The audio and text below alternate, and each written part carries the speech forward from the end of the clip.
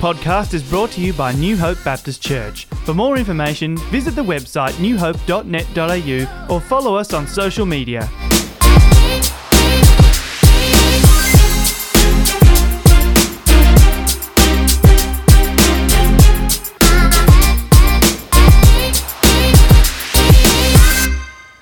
Well, hello and welcome back to our final in our series of extras for our 1 Peter Life Together sermon series. I'm here with Alan and we're talking about the final chapter of 1 Peter, which is chapter 5. Yes. So Alan, I want to take us straight to something which I just think is so wonderful in this chapter, which are the verses that address humility. Particularly humility in the context of leadership, because I think that's just so the message that we need to hear in this particular cultural moment. So I wondered what you thought about that. Let's read it. They are beautiful words, compelling words, and quite a countercultural vision. So all of you, says Peter, clothe yourselves with humility toward one another, because God opposes the proud, but shows favor to the humble. Humble yourselves, therefore, under God's mighty hand, that he may lift you up in due time. Cast your anxiety on him, because he cares for you. So there's so much in there. We could preach several sermons. We could. So good. This idea of humility being the path that God empowers, I think is quite incredible, really, because our human knee-jerk reaction is to draw the power toward ourselves. It is to take hold of the situation, to control, to gain command. And here we're being invited to be humble. John Dickson wrote a book called Humilitas. He is a preacher and a thinker in Sydney. And the big idea that he brought in that book is that humility, and the Christian concept of humility, is taking our capacity, power, resource, privilege, position, and deploying it in service to others. And I think that's exactly what our cultural moment demands. And it's such an empowering vision within a family, within a workplace, to actually have people who would use their various capacity, whether it's wealth or position, or intellect, or the stuff I happen to be able to do with my hands, and deploy that to serve those who are vulnerable, to serve one another. All ships rise in that environment. I love the connection that Peter makes to anxiety. At the end of this passage about humility, he says, cast all your anxiety on him because he cares for you. And I just think that's so fantastic. Every time I see a Lamborghini or a Ferrari going down the street, I say to myself, oh my goodness, that poor man, and it usually is a man, he just must be so anxious that he has to make this epic display of his wealth in order to convince all of us of how important and talented he is. So, I think that, if we've been given grace upon grace, or all these gifts from God, that is the basis. Our giftedness, our blessedness is the basis for humility. Yeah. And that is an antidote to anxiety. Yes. A lot of anxiety in our world. A lot of anxious hearts. And what we've been through in 2020, the question marks against so much. So you could read that as it's not a time to be humble and taking your resources and supporting and helping others. This is a time to, shore up your own capacity and security. And that's exactly what we'll all do if we don't have some place to take our cares and our worries. And so this, Peter's incredible insight. God wants to take those worries so that you can keep walking this life-giving path. If we are courageous enough to say, God, these are the things I'm worried about, God will actually enable both in our spirit, in our inward disposition, and in our resource-based capacity. He'll enable us to keep walking on that path. And that phrase in there that's the kind of negative, the kind of driver, Peter's kind of saying it's really important to remember God hates the proud. He opposes the proud. He doesn't stand up for the proud. He loves the humble, but he opposes the proud. Strong language that's used there. And because pride invariably hurts people. And so that's why God's not that's why he's opposed to it, not supporting in any way. Whereas this disposition that says, God, I need you to care for me and help me and support me and sustain me. And now I'm going to take what little I have and, throw a party for others, meet others in their need. Very, very powerful way of living. God delights in that. God supports, God shows up at those parties. And that's what our culture needs to experience, and what we as the followers of Jesus can actually bring to this confused and confronting moment. Because it's so distinctive in our culture that is pushing us, in the direction of arrogance and pride. To go in the opposite direction is so, in our communication, in the way that we use social media, in the way that we talk to one another, particularly in the way that we refer to people who don't share our beliefs. Political beliefs, religious beliefs, all kinds of different beliefs, that would be so distinctive. It would immediately stand out as being something unexpected. Yes. And yet, oddly, real humility doesn't trumpet itself. No. It stands out, but it stands out in relief against the background of other things, and it stands out for those whom God wants to see it. But if I step into the space of humility thinking, this is the way to get noticed, everything collapses. Yeah. And so humility is this beautiful way of posturing my life in alignment with God and just walking in that faithfulness, deploying what resources I have to serve God's kingdom purposes. And I will know that I'm walking in humility when I am walking in God's favor, when I am, when I'm dead, I think, is when I'll know that I've walked in humility. Because the more you think about it, the more you focus on it, am I being humble? The more it evaporates. It's a beautiful, beautiful passage. And I think I love John Dickson's simple idea that humility is not, it's not, bad-mouthing yourself. It's not, diminishing your gifts and skills. It's taking what you have as a gift from God and deploying that hilariously, recklessly, in service to others, and then casting your worries and cares on God, because he will care for you. Yes, beautiful. So Peter then takes us towards the end of his letter, and he has a really beautiful doxology in here. He says, after you have suffered for a little while, the God of all grace, who has called you to his eternal glory in Christ, will himself restore, support, strengthen, and establish you. To him be the power forever and ever. Amen. Yeah, great. Don't you love the doxologies in Scripture? You understand why the great musicians took those and set them to big music. Absolutely. That phrase, a little while, the sermon that I preached at the very front end of the series picked up that phrase, which is right at the beginning of the book. And so here's Peter kind of bracketing. And you see that a lot in Scripture. It's a kind of a mechanism that the ancient writers often used, where there would be some phrase or a way in which they bracket what they're doing. And Peter's writing to a group of people who are scattered, they're in exile, they're followers of Jesus, they love God, they want to do the right thing, but it's getting really hard, Katrina. It's getting hard, the cost is going up. And he just kind of underscores, it's just a little while.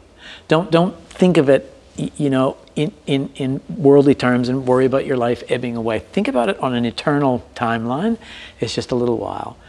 And the capacity then to turn to God, cast our anxieties, in his direction. And not only is he going to care for us, but all these other blessings, the restoration, the strengthening, the capacity. It's just a beautiful picture of God with us. So verse 11, Alan, to him be the power forever and ever. In 1 Peter, we've seen him address all kinds of powers in the world and all kinds of power differentials between masters and slaves, husbands and wives, between citizens and the empire. He's talked a lot about submission to particular powers in particular ways. And yet here he ends with, to him, to God, be the power forever and ever. What do you make of that? Yeah. It's a fascinating phrase. And it draws up the echoes of other parts of Scripture, to him be the glory and honor and long lists with the word power as one of those words. But here, Peter has just used the word power. And exactly as you say, we have to wonder, is that really intentional? Is that Peter saying, in this context of exile, a scattered people, feeling insecure and uncertain, the intention, the likelihood is that I will try to draw to myself strength and capacity and power so I can protect myself. And he's saying, why don't you give all that power back to God? Why don't you just surrender all of that to Him as an act of praise? It's true, you know it intellectually, all power is God's. He created it, yeah, absolutely. But now viscerally, devotionally, as a habit of your life, because those habits are so incredibly important, so significant. Make it a thing that you do. God, this is your power. It's not the Caesar. It is not my boss, my master, slave. It's not me, it's you. And it's a very powerful kind of image. Can I do that? Can I regularly, in my own practices, give God the power and live under that life of humility, etc. But really recognizing all power to you, O Lord. Particularly in the context of suffering and exile, which is a big theme in the letter. I think it's so encouraging to be reminded who has ultimate power. Because in those places of being under oppression, of experiencing difficulty, we're either crying out for a larger power than the one that is oppressing us and causing our suffering, or we're seeking to take up power ourselves in order to overcome it. So I think it's a wonderful writing of some thinking that could move us in unhelpful directions. And when we were chatting about this earlier, you made a comment about when you're suffering, you want to stick.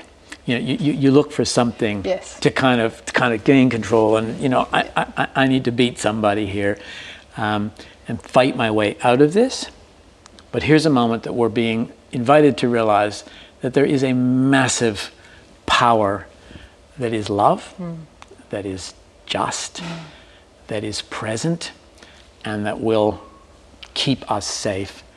But we never get to hold that stick. The best of all worlds is to never reach for that stick, but to leave it in God's hands. All power to God. Yeah. So we come to the end of 1 Peter, and I'm wondering, Alan, what's one idea, one thought, one image that's really resonating for you at this moment? We have been working through this series in this book in the sermon series with different kind of one-word ideas that we've picked up. So exiles, children, foreigners, babies, stones. You preached a great message on stones. Don't call me a stone. No, this is actually a really beautiful image. All of these ideas: citizens, couples, leaders, stewards, Christians, family. And as we continue through the series, Peter has so many wonderful, big ideas, but they're all related. And I think for me, it is this sense of an identity in the person of Jesus. Many of these words are not words that I would choose. You child, baby, or to be an exiled, person, or to, think of yourself as a stone. But against the backdrop of what we've been studying and exploring together, this identity in Jesus is counter-cultural. It's about forming a contrast community, and it's about knowing how secure, how held I am in God's amazing purposes for me. And so some of these words that we've used, and maybe particularly like the concept of exile, has become quite life-giving for me, to think of myself as a citizen of God's kingdom and a servant of His purposes, living in exile for a season. The children of Israel in Babylon. It feels like that through some of the things we've been through in recent months, and some of the aspects of our culture's wrestling with where are we going to go next. You can feel a little bit, who's driving this ship? Are we okay? And I think Peter's writing to the scattered Christians saying, the one who is driving the universe, leading the way, we're good. But don't think of yourself, as an all grown-up adult in this world needing to solve everything. we can be babies, we can be stones in God's building, we can be exiles, and it's good. It's good. What about you? As you think about the book of 1 Peter, is there something that's really... Well, connected to that identity building that you're talking about there, all of those things, what is the content of that identity? What's something that's at the heart of that? And for me, I hark back to an idea that Peter talked about in chapter 2, which is discipline yourself and practice hope. So I think all of those identities invite us into the place of practicing hope. And so for me over these weeks, I'm thinking about that question, what are the disciplines of hope that are grounded in my own life? And noticing that when I practice them, like when I actually do them in the flesh at a particular time, that they really change things, that they reorient my thinking, that they focus me in a different way, that it feels different when I go through a day where I'm connected to the idea of hope, particularly in the midst of, just the normal day-to-day difficulty and challenges that we all face. So I'm finding that incredibly helpful, and it's making me realise the extent to which hope is a choice, an ever-present resource that's available to me because of my identity in Jesus, and that I have an opportunity each and every day to reach for it, to establish myself in hope, to ground myself in that place of hope. So I've been really loving that. Is it asking too much to ask you to just, how do you do that in practice? How do you take a hold of hope at the beginning of each day? So one of the things that I do is I've taken up the question of writing an identity statement for this particular season in my life. So I read my identity statement in the morning. I have a bit of a ritual with a cup of coffee and my journal and my Bible. But this identity statement is about me orienting myself to my true identity in Jesus. And I find that identity incredibly hope-filled. And so that's something I do practically. Yeah, that's powerful. So instead of just, I'll let everybody else tell me who I am and react to that and all the rest, you're anchoring your identity in that time with God, and that's posturing you for hope and life-giving. Yes, because I'm not my to-do list, Alan, for the day. Yes, exactly. I'm not the jobs that I have to do, and neither am I the various roles that I play. They are still inadequate labels for who I truly am. Yeah. And the book of 1 Peter is a wonderful resource for writing an identity statement. Absolutely. That's fantastic. Right. Well, thank you so much for joining us both today and also for this entire series of 1 Peter. We hope you've really gotten something out of it. I know that I've really enjoyed it, and these conversations have been really interesting from my point of view. So we wish you well as your groups go forward and as you keep reading this fantastic letter of 1 Peter.